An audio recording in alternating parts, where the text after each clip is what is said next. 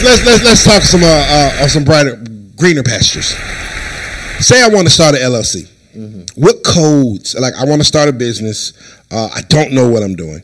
What category? What codes do I need to, start this LLC with, or what you recommend? And as far as, like, getting loans and stuff from my bankers. So before you start any business, I'm gonna tell you, I'm not a CPA. I'm not an attorney. I got a high school diploma.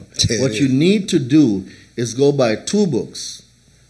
Start Your Own Corporation, Run Your Own Corporation by Garrett Sutton. Those 2 books will get you in the mind frame and the mindset to go set your LLCs up. He has all the information in there. Those are the books that I studied. Respect. And this is why I have all my LLCs out of Wyoming, because of what I know that is what the state of Wyoming does and the state of Nevada does. You know what I respect about you, brother, is the fact that you're transparent to the fact of, hey, if I don't know the answer, I will tell you where to go get the information from.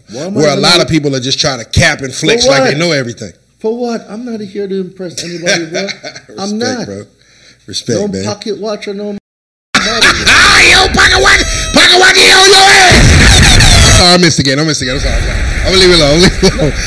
Some people are so bad at making content that they rather go get your videos, put some emojis on it, and think that, oh, I'm making content. No, go do some research. Go save some people. Go change some lives.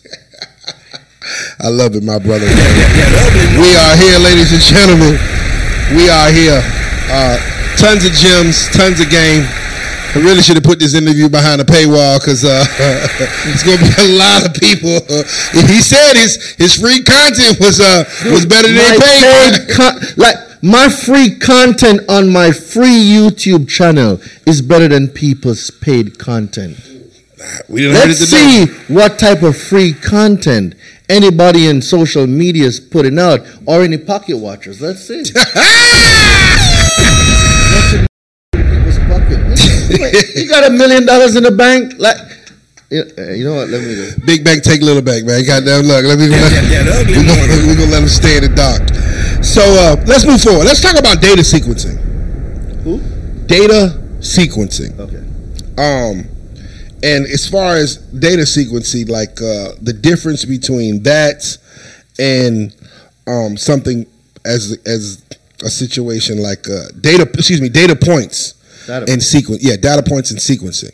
Like, what are the difference between the two? So data points are what is needed for you to get qualified or approved for a certain line of credit, like 100% payment history, non-derogatories, 7 to 9 accounts, 5 to 10 accounts, 3 inquiries or less. Just those data points make a healthy consumer report. 3 years or more age on a credit profile.